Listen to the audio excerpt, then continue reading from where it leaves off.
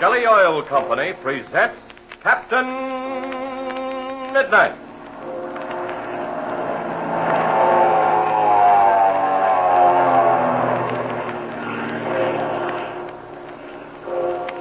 Captain Midnight, brought to you 3 times each week by the Skelly Oil Company, Skelly Jobbers and Dealers. But say, right about now, I'll bet you're hungry as a bear. And you know, that reminds me of something. Why is a bear hungry? Did you ever stop to think of that? Well, sir, a bear is hungry, or I might better say a bear is hungriest in the spring, after he's gone practically all winter without eating. You see, that's why people started saying, "Gee, I'm hungry as a bear." Well, you know, I'll bet that's just about the way your family car feels. Just like a bear that's been holed up all winter long.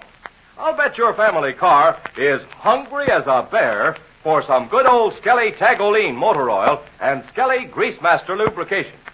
You see, spring is just around the corner now, and the family car has probably had a pretty hard winter. It's maybe just a wee bit tired out and logy feeling. Well, sir, the chances are just what it needs for a swell spring tonic is a crankcase full of good old Skelly Tagoline of a special grade to suit the weather in your own particular part of the country. The chances are it could stand some fresh summer weight gear lubricants, too, and maybe a good all-round lubrication job by a trained Skelly Greasemaster. Say, you've no idea what a spring treatment like that will do for a car that's sort of winter-weary. Tell Dad to try it tomorrow. Tell him to be sure and drive in to a Skelly service station where he sees the big red, white, and blue sign with the big letter S that stands for Skelly Service. If the family car is beginning to feel like an old bear that's just come out of winter quarters, you tell Dad you'll bet your Skelly man will soon have it feeling playful as a year-old cub. Yes, sir, your Skelly man knows just what to do for winter-weary cars. To fill 'em up full of the joy of living in springtime. So tell Dad to stop at your Skelly service station tonight or tomorrow. And now to Captain Midnight. Chuck Ramsey and the young student pilot, Frank Crane, are in Ivan Shark's power. Chuck has already succeeded in getting a secret message, or part of one, to Captain Midnight in the few words that Ivan Shark allowed Chuck to say over the radio. It is now afternoon of the next day. Ivan Shark is seated in his library studying a large-scale map on the wall. Listen.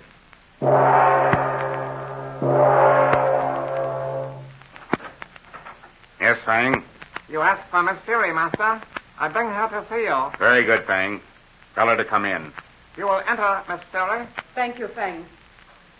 Send for me, Father. Yes, Fury. We are approaching a critical point in our deal with Captain Midnight, and I wish to speak to you. That will be all for the present, Fang. Yes, Master. Captain Midnight is to give you his answer tonight, is he not? Yes, my dear. At 12 o'clock tonight. Do you think he will agree? He will. Not immediately, perhaps, but within several days. But you only gave him 24 hours, Father. I realize that, Fury. But Captain Midnight will wriggle all he can before he finally agrees to my proposal. I know him too well. He will find some good reason for delaying his final answer, because he will wish to exhaust all possibilities of locating and rescuing the 2 boys. Yes, Father. And perhaps Captain Midnight will succeed. No, Fury. Captain Midnight cannot possibly do that. In the first place, he will not find this hideout because it is so well hidden. In the second place, he does not know where it is because each time I talk to him on the radio, I talk to him from different positions. And those positions were over 250 miles apart. It would take months to comb this country thoroughly and locate us. And most important of all, I will know if Captain Midnight leaves Ridgeville Airport. You will know that? Most certainly I will, my dear. I also am having Captain Midnight's position triangulated each time he speaks to me. The first 2 times have both been from Ridgeville. Tonight, when I speak to him, I shall warn him that if he does not continue to speak to me from the same point, our deal is completely off. From what point will you speak to Captain Midnight tonight? Well, that is just what I was considering when you came in. Here on the wall, you see a large map of this country. Over there to the east is the point from which I talked the first time. And here to the west is the point from which I talked the last time. I have an idea, Father. Yes? Tonight, why do you not call Captain Midnight from here? He will never believe you are actually talking from the point at which you are holding Chuck Ramsey. Excellent, my dear Fury. You are right. Captain Midnight would never think I would dare to broadcast from the actual position of my hideout. And in any case, it does not matter, because Captain Midnight will be 2,000 miles away. How are the two boys taking this matter? With a great deal of composure, Fury. Almost too much, I might say. Chuck Ramsey has no fear because he has the mistaken idea that Captain Midnight will rescue him. You are right, Fury. But let him harbor such foolish hopes if he insists on doing so. And now, I must talk to Gardo regarding our broadcast to Captain Midnight tonight.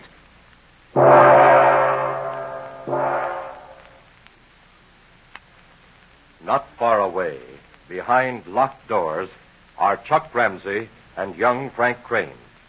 They're talking together in low tones. Let's listen as Chuck says... No, Frank, it's like this. Ivan Shark is merely trying to deceive Captain Midnight as to the location of this hideout. But gosh, Chuck, even if Captain Midnight does know the positions from which Shark has been broadcasting, that's going to help him find us here. Yeah, that's the whole trouble, Frank. Captain Midnight will have an idea of the general region, but it won't help him much in locating this exact spot. Why, Chuck, it'd take months to find this place. I know it. And I'll bet you one thing. I'll bet that after the first talk Captain Midnight had with Ivan Shark, after Captain Midnight found the location from which Shark was talking, that he sent a message to the Canadian authorities. Why, I'll bet the mounted police are trying to find us right now. Boy, they're good, too. Why, I've heard they never give up until they found their man. That's true, Frank. They're just like our American Bureau of Investigation. And the only trouble is, Shark will be gone when they find this place, and you and I will. Well, we'll just have to hope for the best. Gosh, Chuck, I hate to think of Mother and Dad. Well, now listen, Frank. You just get any ideas like that out of your head. We're going to find some way to beat Ivan Shark at his own game. I got one message through to Captain Midnight last night. And if I get a chance to talk to him again, I'll get another one through to him. Oh, yeah, have you got it all worked out, Chuck? You bet I have. And if I can get to talk to Captain Midnight this time, I think he'll begin to catch on. Oh, gosh, Chuck, do you suppose Ivan Shark was suspicious last night? From what you said, he sure must have cut you off quick. Yes, he did. But I was lucky in one respect. He didn't stop me before I got the word Cobra out. That was the most important thing. And you had the rest of the letters in the message? Yes, every 10th word. Oh, here's the message I got fixed up if I get a chance to talk to Captain Midnight tonight. Now, this is how it goes. And many miles away, on the edge of the Ridgeville Airport, 5 persons are gathered in a small room in the Southwest Airlines terminal building. Captain Midnight is standing by a table, around which are seated Steve and Patsy Donovan and the old miners, Pinky Drake and Slim Poole. Captain Midnight is speaking. Listen. Now, I've asked the 4 of you to come to this room because I wish to explain what our next move will be. We've now arrived at the critical point in our attempt to rescue Chuck and young Crane. The events of the next 24 hours will probably spell success or failure. Is the Spartan ready for a long flight, Steve? Yes, Captain Midnight, it is. The tanks are full and the water in the ship have been checked. The list of supplies you gave me are packed in the baggage compartment. Good work, Steve. Now then, Pinky and Slim, have you 2 everything you need? You're darn tootin' we have, Captain Midnight. Slim and me's all set to fight them Canadian wilds for a couple of months. And we're sure hankering for some action, Captain Midnight. Good. Now then, I'm going to do some explaining. You were all with me at the broadcasting station this morning.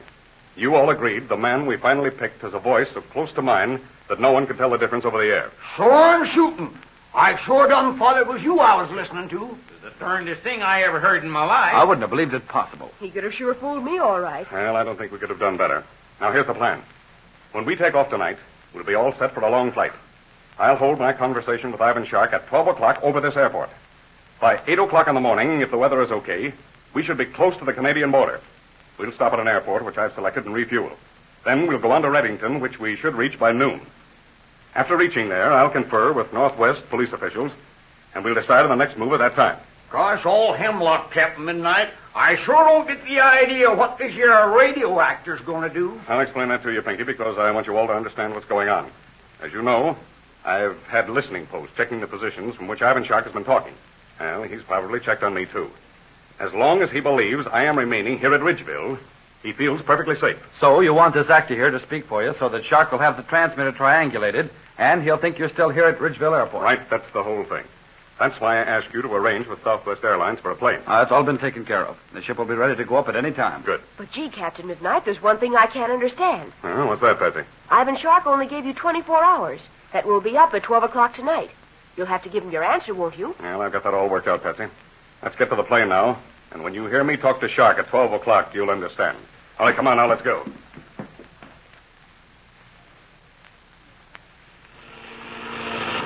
What time do you make it, Steve? 20 seconds to 12. Ah, good. Now, keep the ship cruising at 10,000 feet over the airport. She's at 10,000 now, Captain Midnight. I've got her throttle down as low as I can without losing any altitude. She's fine as she is right now. All right, Patsy, are you ready? I'm all set, Captain Midnight. I've got my pad and writing board and extra pencils. Ah, good.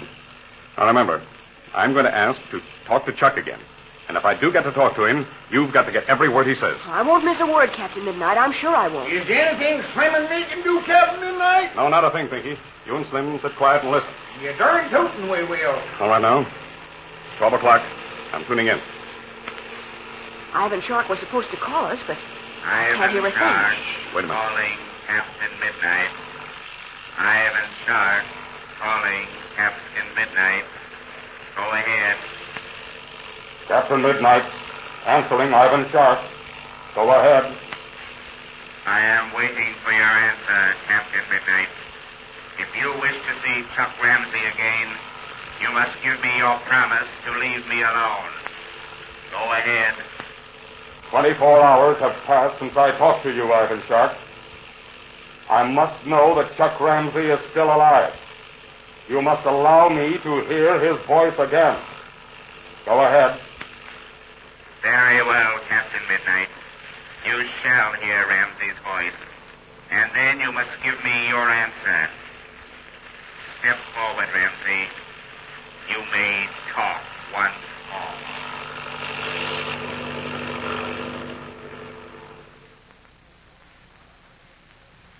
Well, once again, we are to hear Chuck Ramsey's voice from faraway Canada. What kind of a secret message will Chuck attempt to get through to Captain Midnight this time? And what about Captain Midnight's plan to fly at once to Canada while a man at Ridgeville Airport imitates his voice in future conversations with Ivan Shark? Will the plan work? Tune in to Captain Midnight. Say, in this uncertain March weather, it's especially important that you have a motor oil in your crankcase that's weather right. You want an oil with body enough to protect your motor, but one that is light enough to let your motor turn over easy these mornings when it's still a bit chilly. And that's why so many folks are sticking to good old Skelly Tagolene motor oil that's weather right. Motor oil that's made to stand abuse. Because, you see, oil that doesn't thin out too much gives you more miles to the quart. And oil that doesn't thicken up too much means less drain on your battery and less wear on your motor. Why don't you try Skelly Tagolene motor oil in your family car? Ask your friendly Skelly man about it. He'll see that you get the proper grade for your car and for your weather. Now, don't forget to tune in again Monday, same time, same station, for further transcribed adventures of Captain Midnight. Brought to you by the Skelly Oil Company, Skelly Jobbers and Dealers. Can Chuck send more of his secret message to Captain Midnight before Ivan Shark suspects the ruse? What will happen next? Be sure to listen Monday. Until then, this is Don Gordon, your Skelly man, saying goodbye and happy landing!